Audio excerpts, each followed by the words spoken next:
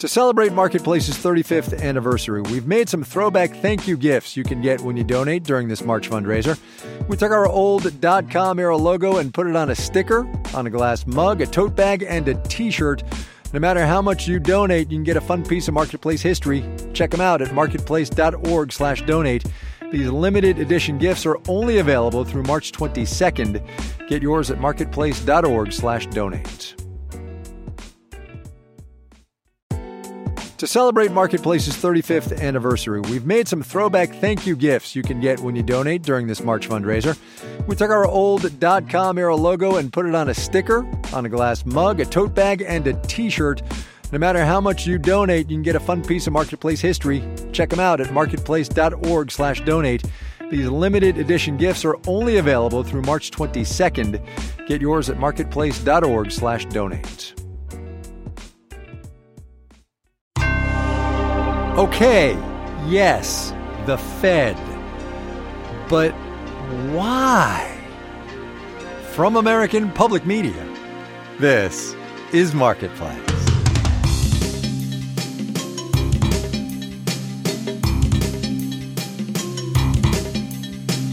In Los Angeles, I'm Kai Rizdal. It is Tuesday, today the 30th of January, or as we like to call it around here, Fed Eve. No, it's not an official holiday, but if business and economic reporters had our druthers, it would be. We pay enough attention to what Jay Powell and the gang do, heaven knows, but the question is, no, not when the Fed's going to start cutting rates, though that is a question. The real question for actual real people in this economy is why should we care? Why should economic civilians, for want of a better word, care whether and when and by how much the Fed is likely to cut rates, or raise them, for that matter? And why, oh why, do we spend so much time parsing Chair Jay Powell's every word, trying to figure out what he is thinking? Here's Marketplace's Mitchell Hartman. All these words that come out of a Fed meeting and press conference, they can seem like some secret language meant only for investors and economists.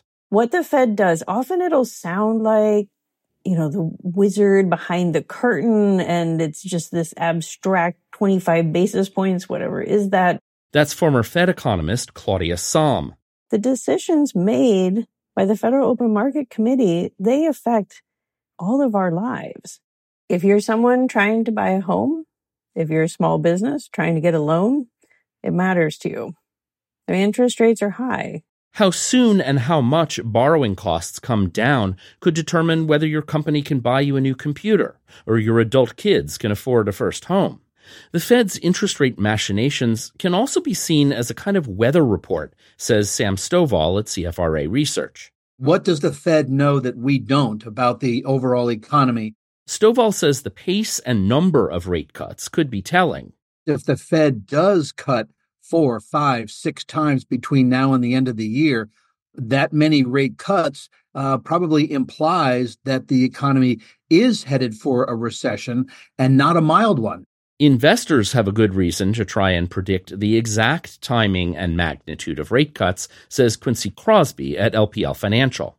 The market tries to assess every word. And why? Because they make money on it. For stock and bond investors, that means knowing when to hold and when to fold as interest rates change. Sam Stovall says without the Fed's statements and dot plots and all the rest to analyze, he'd have less to do. Why would my company need somebody like me if nobody is going to be anticipating anything? The market tends to react most violently opposite unanticipated events. So the better we understand the Fed, the less economic uncertainty there'll be. I'm Mitchell Hartman for Marketplace. Why would my company need somebody like me? I hear that. All right, we are going to cut from the Fed now to maybe the most interest rate sensitive industry in this economy, housing, courtesy of this morning's release of the Case-Shiller Home Price Index, down overall 0.2% October to November after 9 straight months of gains. I'm Mel Jones. I'm the co-director of the Virginia Center for Housing Research at Virginia Tech. The word you're looking for here, seasonality. Home sales slow down in the winter, usually. Over the last 2 to 3 years in the post-pandemic scenario, we've actually not seen a lot of seasonality because there's been so much continued demand. Everybody's sort of rethinking where they want to live. Which means? So the return to the seasonality feels good because of the predictability, right? People like to be confident in what the market is doing. Right, except year over year, home prices are still up better than 5%. For people who are first trying to get into the market, new home buyers, this is kind of like, we're still moving in the wrong direction. Things are still getting more and more expensive. Which looks like this in the real world. I'm Cynthia Cummins, and I'm a realtor with Kindred SF Homes in San Francisco. Short version, nobody in the housing market is happy. Buyers have finally screwed up their courage to go ahead and buy, even though interest rates are a little higher. But now they're going to open houses and seeing 12 other buyers at the same place that interests them. And that's making them very nervous and anxious. Sellers are nervous and anxious too. Home sellers right now feel like they're taking a big leap to put their property on the market and do all the work it takes to do that. And until they get an offer, they are not sleeping. 30-year fixed-rate mortgage, by the way, right about 6.7%, says Freddie Mac. Wall Street on this Fed eve, waiting for Jay Powell, traders were. Also, Jobs Day Friday, not for nothing. We'll have the details when we do the numbers.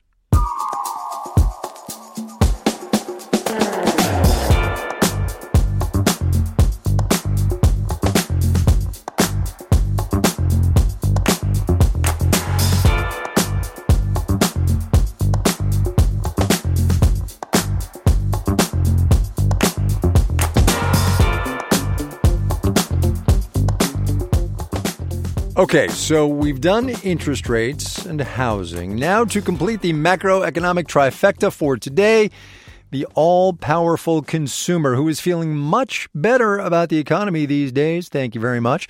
The Conference Board's Consumer Confidence Index, we learned this morning, hit its highest level in 2 years, yet another sign the vibe session may be ending. Of course, everybody vibes with the economy differently. So we had Marketplace's Elizabeth Trovall take a look at exactly which consumers are feeling better about this economy right now. In this diverse country, Don Moore with UC Berkeley's Haas School of Business says any measure of consumer confidence is going to oversimplify the rich and complicated reality. The complicated reality he sees from the Bay Area? Our booming economy has meant runaway housing prices that mean gentrification and a lot of longtime residents being pushed out of their apartments. He also says partisanship colors how consumers feel about the economy as people turn to fewer neutral news sources. Americans tend to live in more politically polarized echo chambers. Their sense of the economy is driven to a greater extent than it has in the past by their political partisanship. Even so, the Consumer Confidence Index for January found growing confidence among all age groups, especially folks 55 and over. John Diamond is with Rice University. They're sitting on a lot of assets. Often interest-bearing assets. They get the benefit of higher interest rates and having a stock of assets and earning interest on those assets and then seeing prices come down, I think has given them a little more certainty about how long their retirement savings will last. The index also showed every income bracket became more confident, except for people making more than $125,000. There's no obvious signs of weakness. Aditya Bave is with Bank of America Global Research, which tracks consumer spending internally. Lower income households are seeing faster spending growth on a year-over-year rate than higher income households. With lower inflation and higher wages, people are slowly feeling better about how far they can stretch their paychecks. I'm Elizabeth Trovall for Marketplace.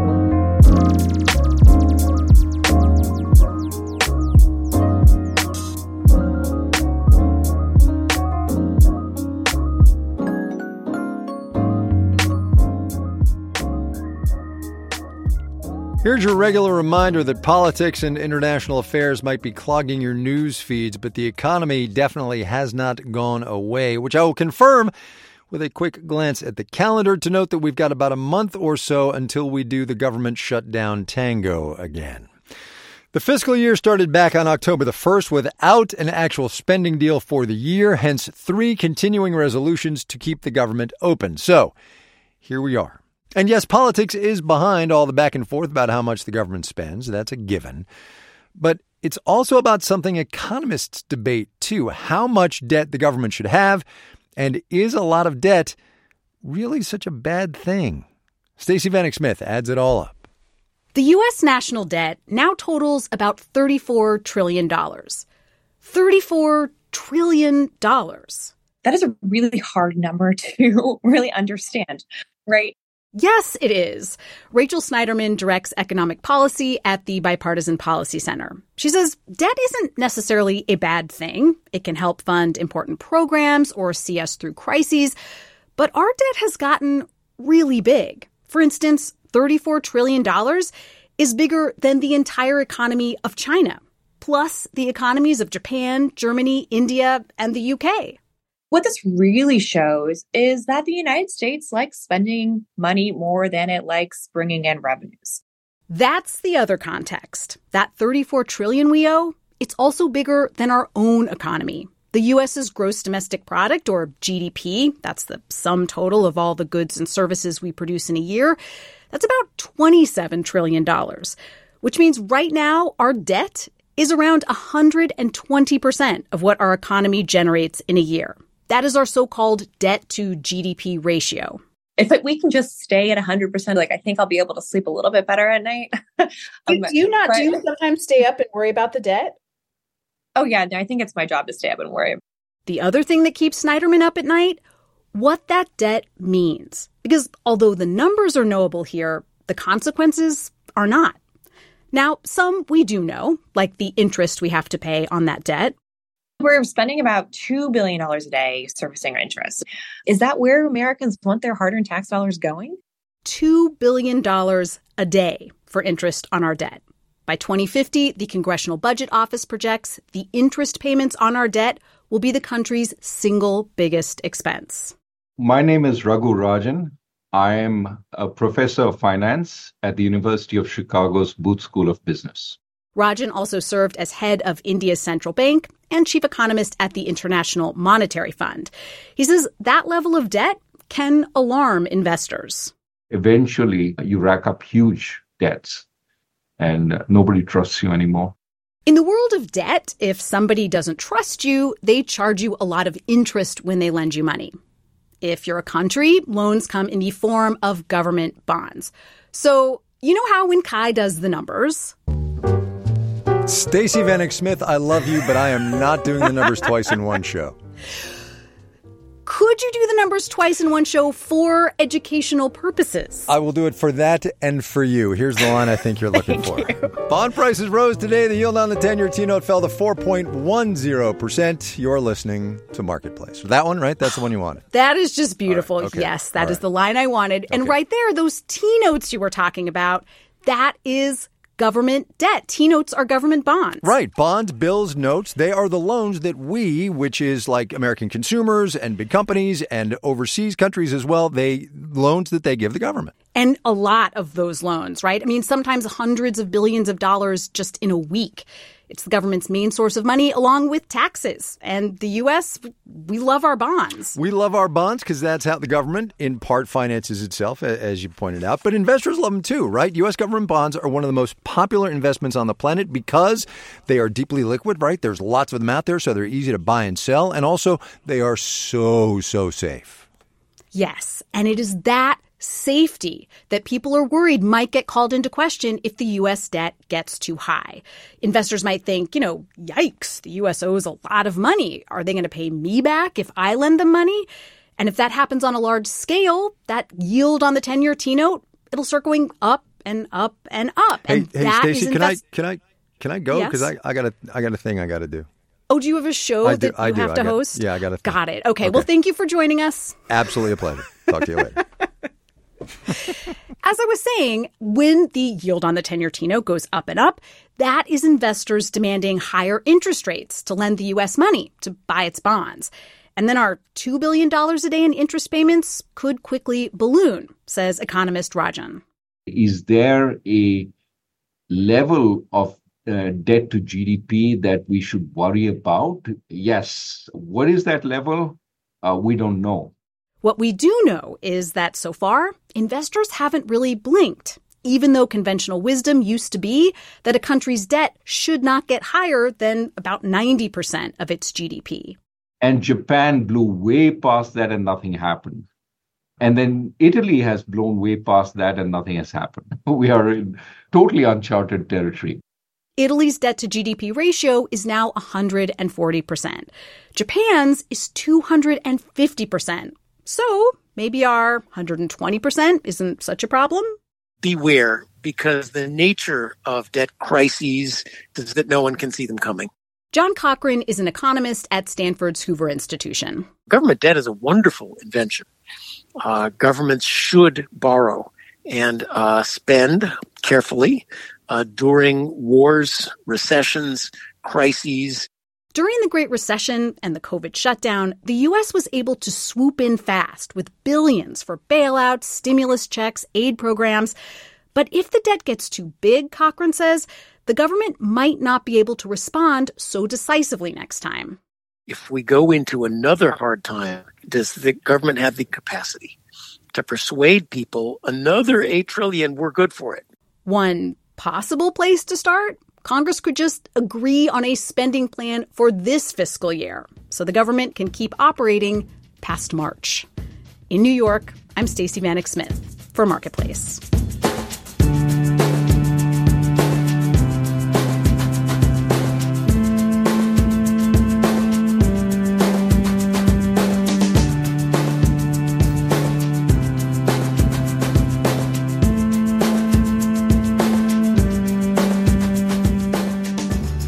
Coming up. What is the most expensive, most delicious beef that we can get? That is the question. First, though, let's do the numbers.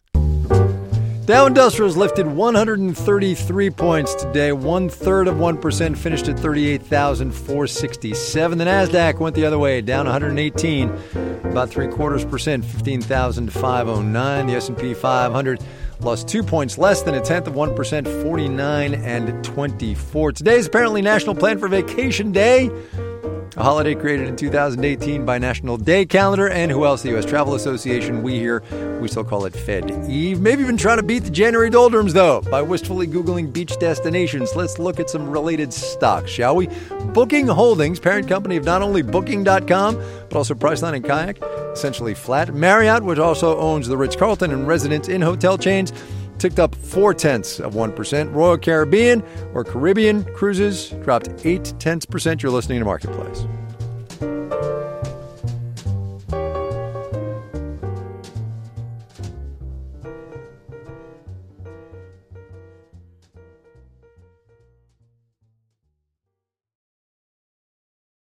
This is Marketplace. I'm Kai Rizdal. Mitchell Hartman spent some time up at the top of the program on the whys and wherefores of whatever the Federal Reserve is going to do with interest rates when its meeting wraps up tomorrow. Maybe not this time, but sometime soon, the central bank is going to make money in this economy cheaper. That's the net effect of interest rate cuts, right? And there are some signs that even talking about it is affecting what you got to pay for some kinds of debt. Mortgages, long-term government bonds, also corporate debt, bonds that companies issue to pay for capital improvements, acquisitions, what have you. The average yield right now on new investment-grade corporate bonds is almost a full percentage point below where it was in November, not that long ago. That's according to the research outfit Credit Sites. And as Marketplace's Justin Ho reports, that has activity in the corporate bond market heating up. January is usually a busy time in the corporate bond market. Corporate treasurers are thinking new year, new me, new debt on the balance sheet. But Winnie Caesar, global head of strategy at Credit Sites, says this January has been unusually busy because there's a lot of demand for corporate debt. We always say that supply follows demand, and demand is very strong, which means corporate issuers are going to take advantage of that. One big reason demand is up is because investors are more optimistic about the health of big companies. That's important, Caesar says, because corporate bonds are generally viewed as riskier than government bonds. But lately, we've seen signs on a lot of fronts that the economy is doing better than expected. for corporate earnings growth, for the state and resilience of the consumer. And since corporate bonds seem less risky now, their yields have been falling. Caesar says that's another reason demand for those bonds is up, especially since investors think yields might fall further once the Federal Reserve starts cutting rates. And so I think that there are a lot of investors looking at current yields and saying, hey, this might be the last hurrah. This might be my last opportunity before the Fed starts cutting. Companies have plenty of other reasons to issue new debt. Drew Pascarella, who teaches finance at Cornell University, says a lot of the new bonds issued in January were from banks that want to raise capital so they can lend more to businesses. Companies looking to borrow money to make investments and to grow their companies, and the banks want to be ready for that. Pascarella says the bond issuers themselves might be loading up on debt to expand too. Companies may look to finally build that factory or finally hire those people that they've been holding off on. And even though January is usually a busy month for new bonds, Pascarella says bond market participants he's talked to over the last few days think the market will stay busy. The view there is that this activity will sustain at least through February and March, perhaps further. Especially, he says, if the economic backdrop stays strong. I'm Justin Ho for Marketplace. You know who's busy and strong all the time? The Marketplace Morning Report crew. They got to get out of bed really early in the morning to bring you all the business and economic news you need to start your day. Check it out.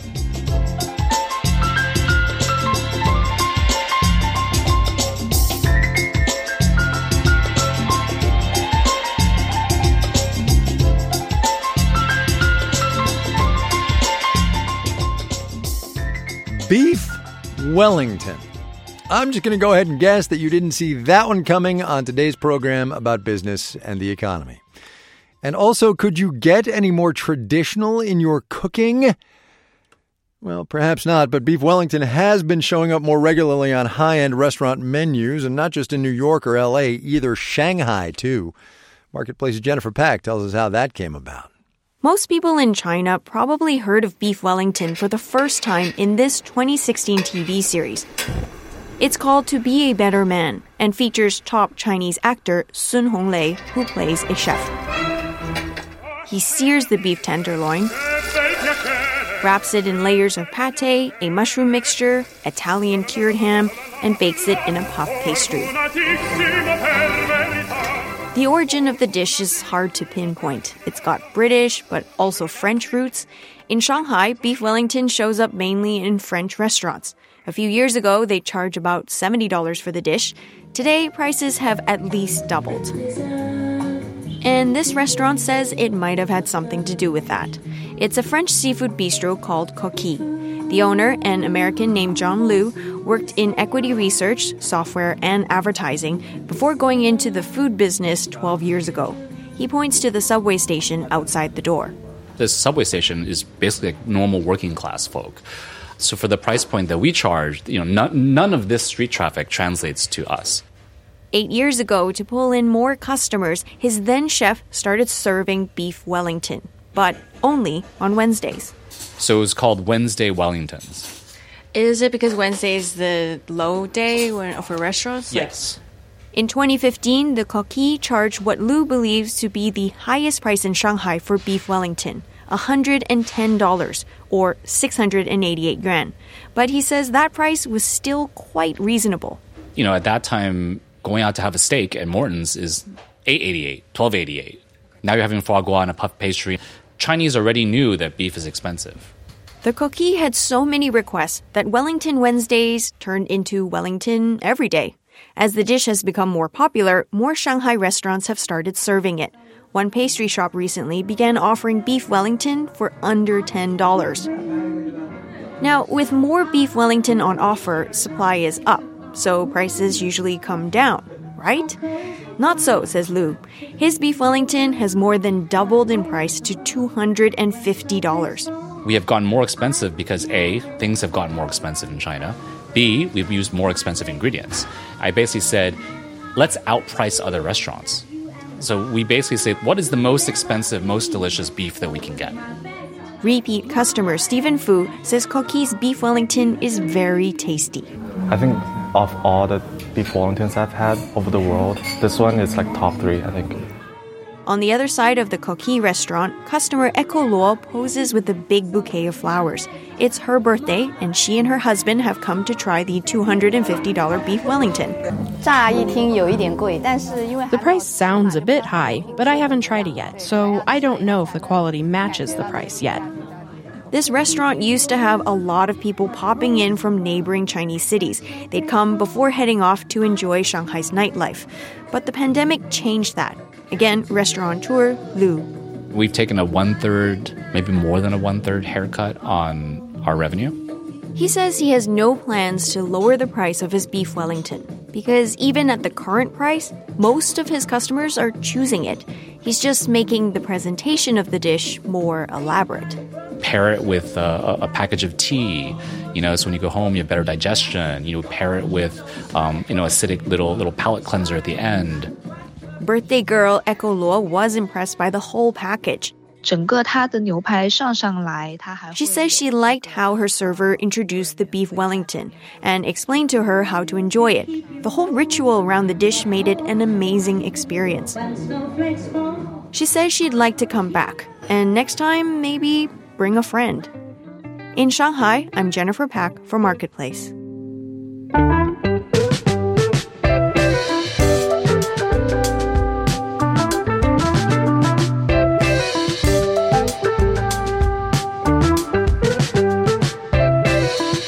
Final note on the way out today, forget how consumers are feeling for a second and ask about the mood in corporate C-suites. UPS joined the layoff parade today. 12,000 people. The company's looking to cut $1 billion in costs. Levi Strauss, Macy's, Wayfair, Microsoft, lots of layoffs happening out there. Our digital and on-demand team includes Carrie Barber, Dylan Miettinen, Janet Wynn, Olga Oxman, Ellen Rolfes, Virginia K. Smith, and Tony Wagner. Francesca Levy is the Executive Director of Digital and On Demand. I'm Kai Risdall. We will see you tomorrow, everybody.